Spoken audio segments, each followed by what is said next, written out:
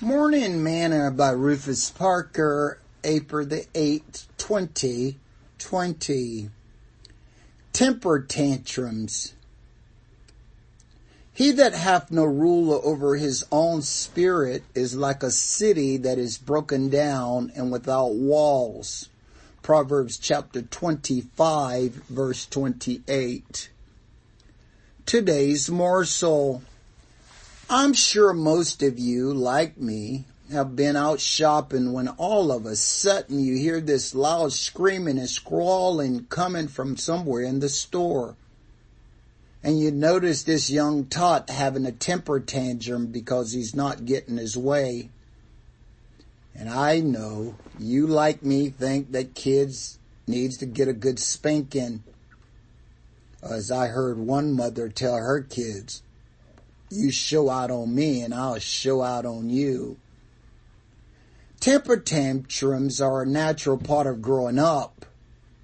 But when they happen, there needs to be a time for education. And the education should happen early on when the first display of the tantrum. Usually by the time a child is 4 years old, they should have learned the lesson. If they are having temper tantrums after that, Houston, we've got a problem. You see, our temper is like a fire. It gets very destructive when it gets out of control. Solomon states that he that hath no rule over his own spirit is like a city that is broken down without walls. If we do not put some restraints to restrain our wrath and anger to keep us within due bounds, we become exposed to the enemy of our souls, Satan, and we are liable to every sin, snare, and temptation that he sends our way. The earlier a person learns to control anger, the earlier they learn how to have peace. Sing this song with me today.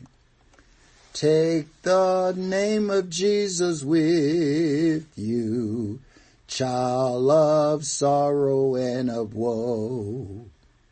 It will joy and comfort give you.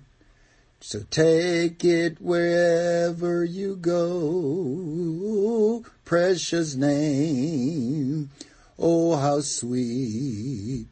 Hope of earth and joy of heaven, precious name, oh how sweet.